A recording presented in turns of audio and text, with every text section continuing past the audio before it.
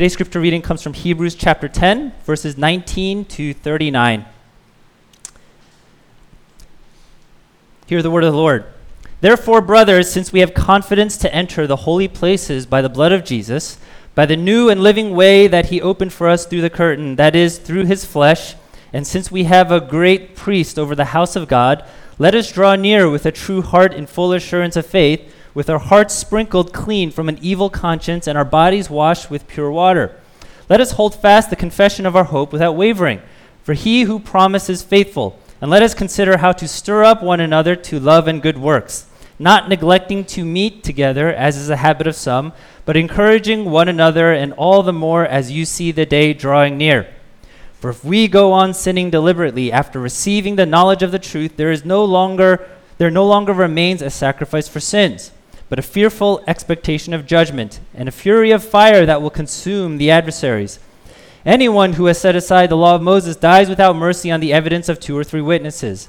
How much worse punishment do you think will be deserved by the one who has trampled underfoot the Son of God, and has profaned the blood of the covenant by which he was sanctified, and has outraged the Spirit of grace? For we know him who said, "Vengeance is mine, I will repay." And again, the Lord will judge his people. It is a fearful thing to fall into the hands of the living God. But recall the former days when, after you were enlightened, you endured a hard struggle with sufferings, sometimes being publicly exposed to reproach and affliction, and sometimes being partners with those so treated. For you had compassion on those in prison, and you joyfully accepted the plundering of your property, since you knew that you yourselves had a better possession and an abiding one. Therefore, do not throw away your confidence, which has a great reward. For you have need of endurance, so that when you have done the will of God, you may receive what is promised. For yet a little while, and the coming one will come, and will not delay, but my righteous one shall live by faith. And if he shrinks back, my soul has no pleasure in him. But we are not those who shrink back and are destroyed, but of those who have faith and preserve their souls. This is the word of the Lord. Would you bow with me for a brief moment, and let's pray together. God, we thank you for this time. This time is precious, and even in the passage that we just read, meeting together is so important, and coming together for the sole purpose of giving you worship is so vital for our souls. It's vital for the preservation of our souls, and even if we don't feel like anything is happening to us or anything is happening within our hearts, we trust that your word is living. We trust that the Spirit is alive and powerful. And we trust that even in this moment, you are doing something good within our hearts and building our faith and preserving our faith to grow in our trust in you. So we ask, God, as we hear the preaching of your word, that your word would pierce our souls, that your word would transform our thoughts, that your word would transform the desires of our hearts, and that we would come into your presence and experience the powerful presence of the Holy Spirit. In Christ's name we pray. Amen. You know, there's several places in the book of Hebrews that are called warning passages, and these are the kind of passages that will probably sound a little bit harsh to the modern hearer, but they really are meant to be pastoral. And today, we're going to encounter one of these warning passages, and if you were following along as we read the passage, maybe you heard a little bit of it. But as we've been saying in this series, this is a community that has been discouraged because they have been experiencing some kind of hardships related to persecution. And therefore, some people in this community are in danger of falling away from the faith. And what the author wants to do in a very pastoral way is exhort them and encourage them and warn them to persevere in their faith and not fall away. Now, I think the best way to actually frame the tone of what we see in this passage is probably the framework as a parent addressing a child. You know, as a parent, I have to mix it up a little bit between exhortation, between encouragement, and between giving a warning to my children. And I use a combination of these things. In fact, because we are not settled in a home, because we are staying with my parents, because my parents let my kids do whatever they want, because summer camp is over, right? All of these things, my kids right now are lacking in structure. And I think our entire family is a little bit on edge. And so this morning, even during worship time, I have my oldest daughter, and she's sitting in the front, and I'm using these 3 tactics to get her to pay attention, worship, sit still, not look at herself in the mirror over there, right? And so in the beginning, I throw a little bit of encouragement. I say, because it's recording, I'm just going to say daughter. I'm not going to say my daughter's name, right? I say, daughter, right? Think about all the things God has done for you. Think about the ways Jesus has loved you. This is our time to give thanks and to worship him, right? Didn't work. I've seen you worship and sit still on Sundays before. I know you can do it, right? And try to give her a little bit of encouragement. Didn't work. And you know what I do finally? If you don't sit down right now, right?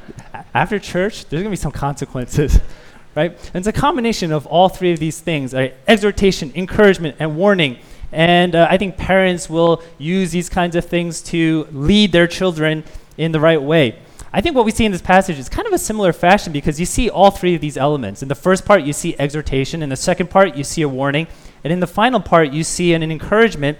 And what we're going to do today is, systematically just go through each of these sections. Okay? Now, the first section is filled with exhortation, and specifically, there's 3 exhortations here. And you'll notice that these exhortations are actually based on what was said in the previous passage, and that's signaled by the word therefore in the beginning of verse 19, right? Therefore, in view of who Jesus is, in view of his sacrifice, therefore, respond to that by doing these 3 things. Now, what are the 3 things that the author is exhorting this community to do? First, you see it in verse 22. It says, let us draw near with a true heart in full assurance of faith. Okay, let us draw near. We can call this the worship or the devotional aspect of the Christian life in terms of how we respond to the gospel, how we respond to the work of Jesus Christ, whereby we actively seek to enter into the presence of God and enjoy our relationship with God in his presence. Now, let me say this. If you are neglecting this aspect of the Christian life on a regular basis and this becomes habitual, it is going to have severe consequences in terms of the quality of our faith. It's a little bit like being married to someone, but never going home to spend time with your spouse, never enjoying that relationship because you just say, I'm too busy doing other things. There may be some couples who can thrive within that kind of context and that kind of relationship, but my guess would be most people probably can't. And the danger of that kind of relationship is what happens if you never see the person, if you never spend time with the other person, your heart eventually, I think, starts to get a little bit cold towards the other person, and it creates this relational distance, right? Likewise, this exhortation is important because if we are not spending regular time drawing near to God in worship, in devotion, in prayer, what it's probably going to end up doing is creating some kind of relational distance. If you talk to any kind of believer, right, this could be a new believer, this could be somebody who has walked and followed Jesus for 40 years, I think they all say the same thing, right? They will say something to the effect of this. I don't know what it is, but when I spend time praying in the morning, things are just better. I just feel better, right? A new believer could say this, and somebody who has followed Jesus for 40 years can say this. There is something, maybe we can't scientifically show why, right? Something changes, but there is something that changes spiritually when we do spend time with the Lord in devotion, when we do spend time in prayer and in worship. As our pastoral intern Mike mentioned before, some folks participated in the prayer march, and I hope some of us will get to share testimonies about it in upcoming weeks. But I think many of us came back and we felt a renewed perspective and a stronger faith. Now, why?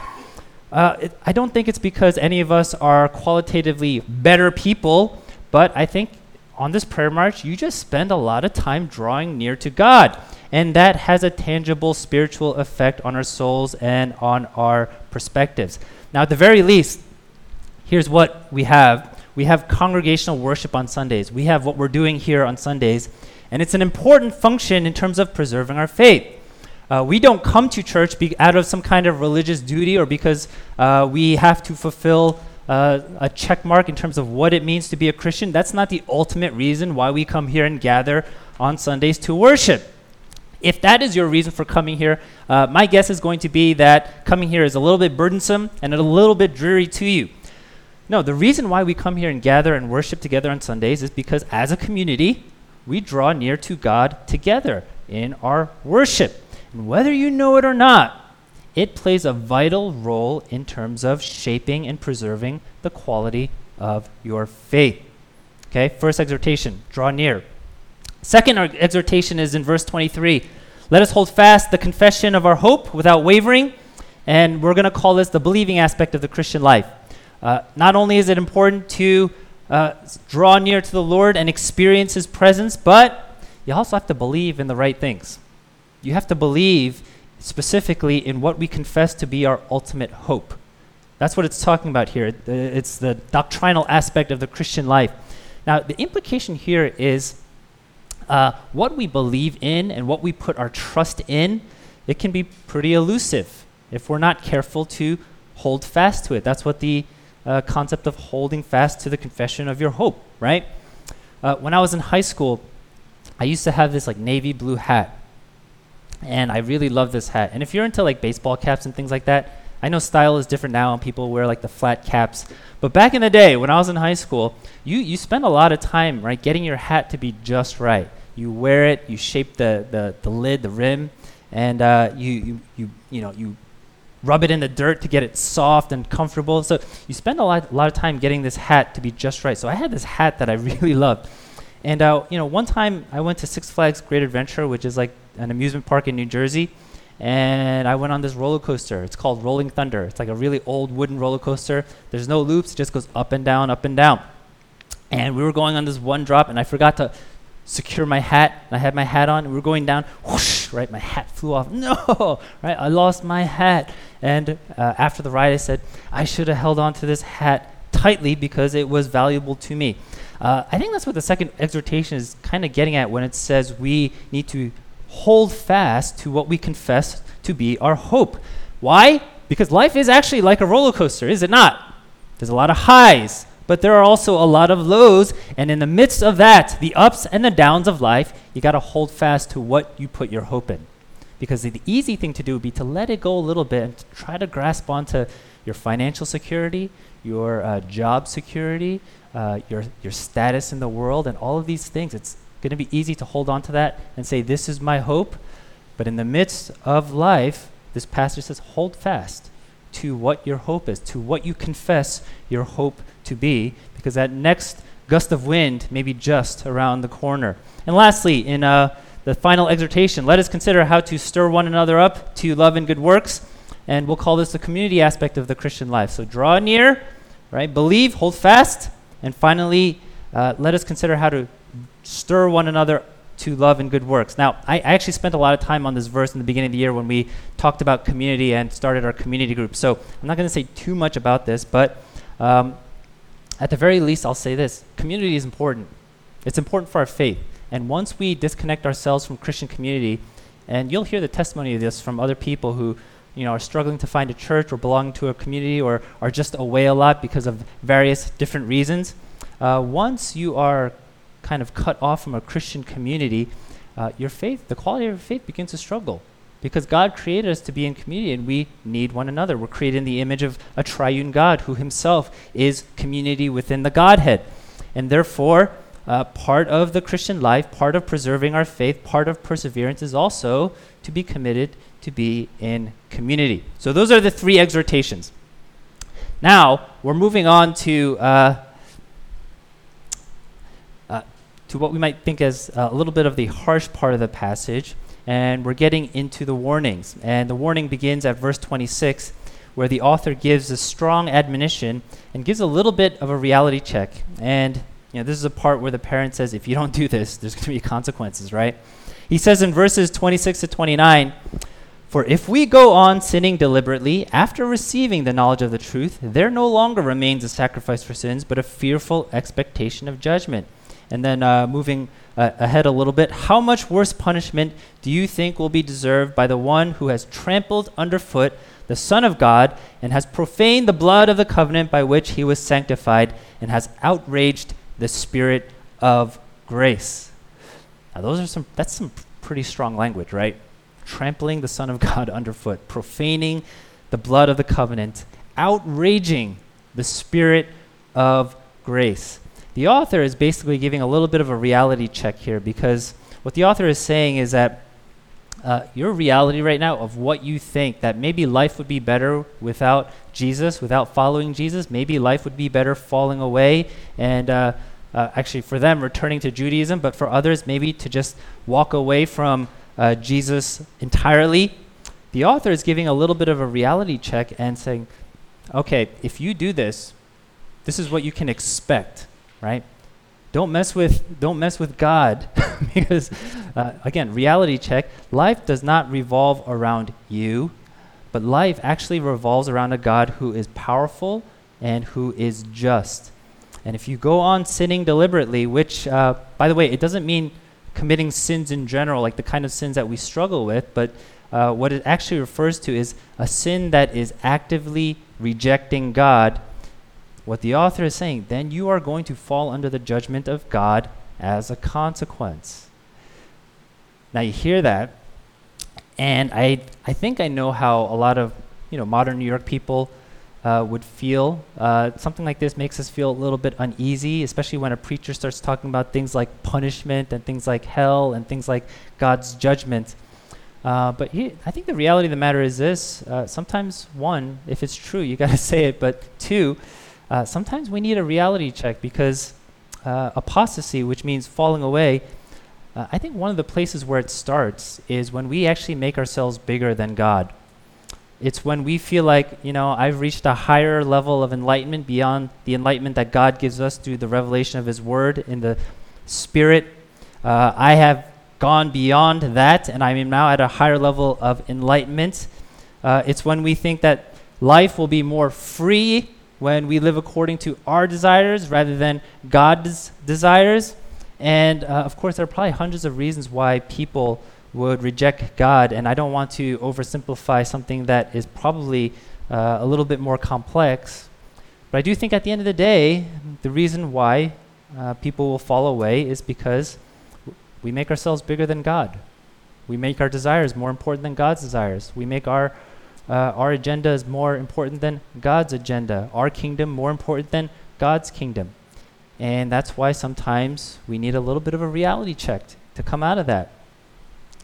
What if a child said to their parent, Mom, Dad, I've reached a higher level of enlightenment than you, and I have knowledge beyond what you have taught me and what you know, so I think I'm going to do what I want. Mom, Dad, I'm a little bit tired of listening to you and doing what you say. I think I'm going to enjoy life better if I just do what I want. That's essentially what apostasy is saying to God. Now, what does that child need? They need a reality check, right? No, child, you still don't know very much. Child, if you do what you want, here's what you're going to do. You're going to eat ice cream and cookies all day, and you're going to grow up and get diabetes. You may think you will enjoy life more, but in the end, you will end up harming yourself and perhaps even killing yourself. So child, let me give you a little bit of a reality check. I'm your parent. You are my child. I have a job. I have money. You don't. I can give you food. I can give you toys, or I can take it away. The best thing for that child is what? Get a little bit of a reality check, because they are not in a place to be autonomous beings at that point. Likewise, for a community that is tempted to, again, strong language, trample underfoot the Son of God, profane the blood of the covenant, outrage the Spirit of grace, you know what they need?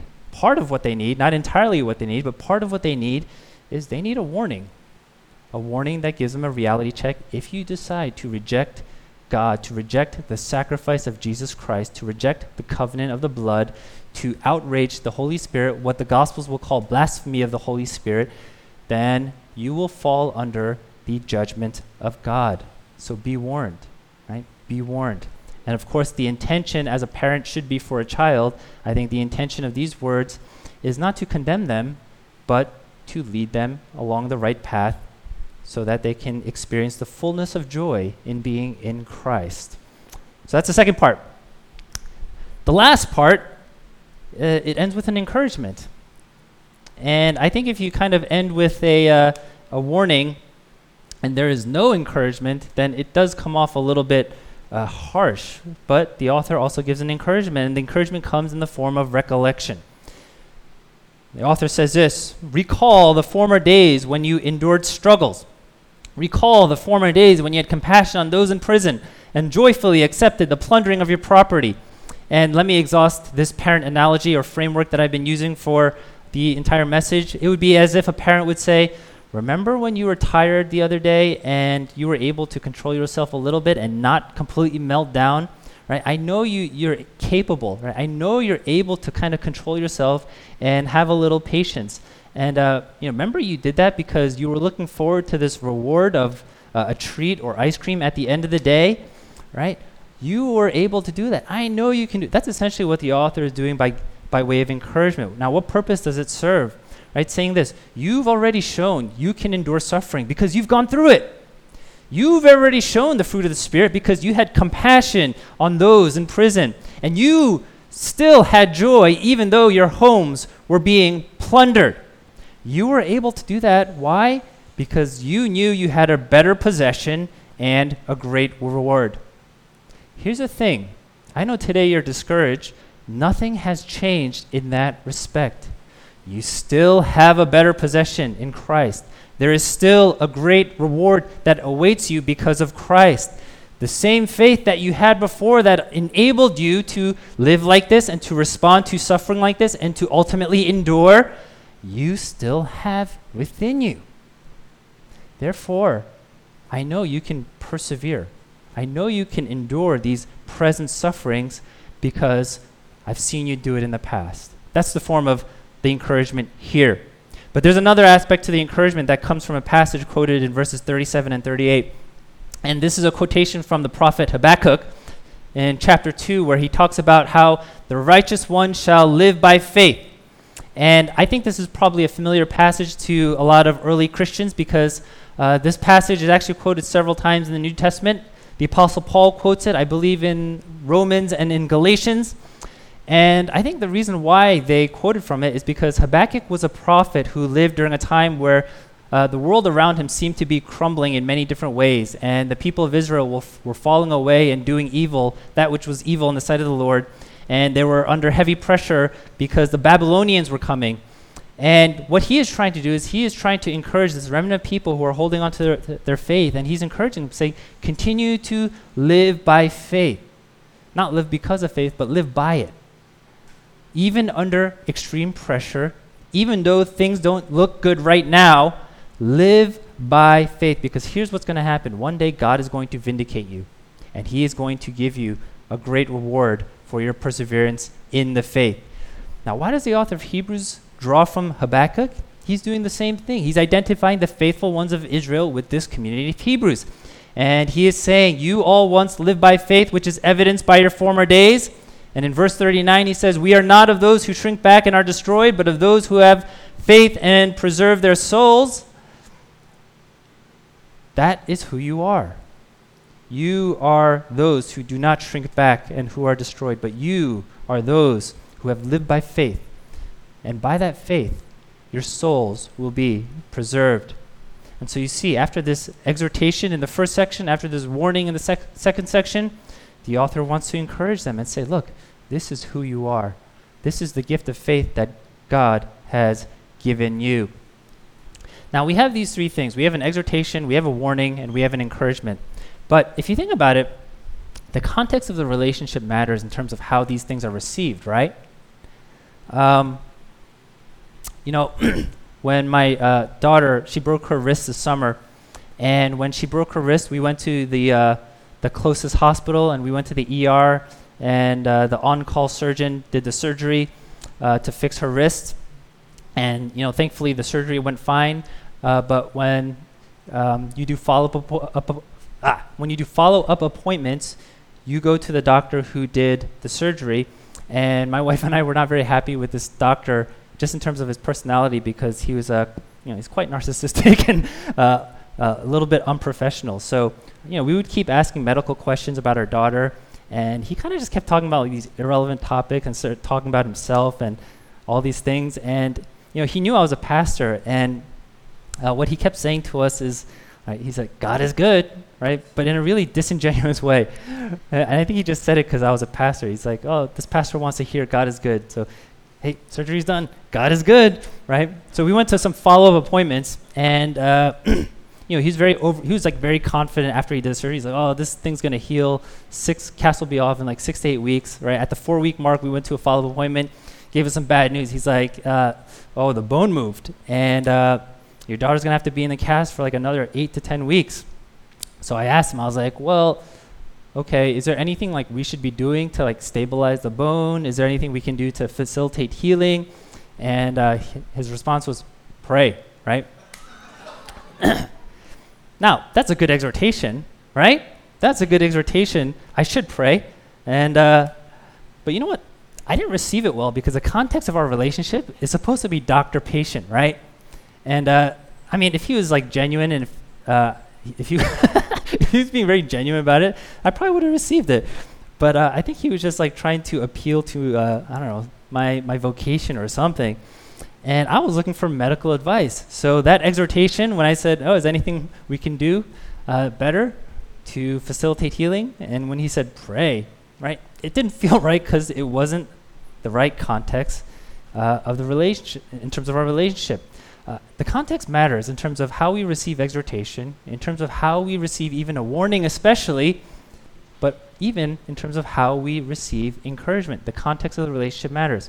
What is the context of the relationship here that determines how believers ought to receive the words in this passage, even the warning passage?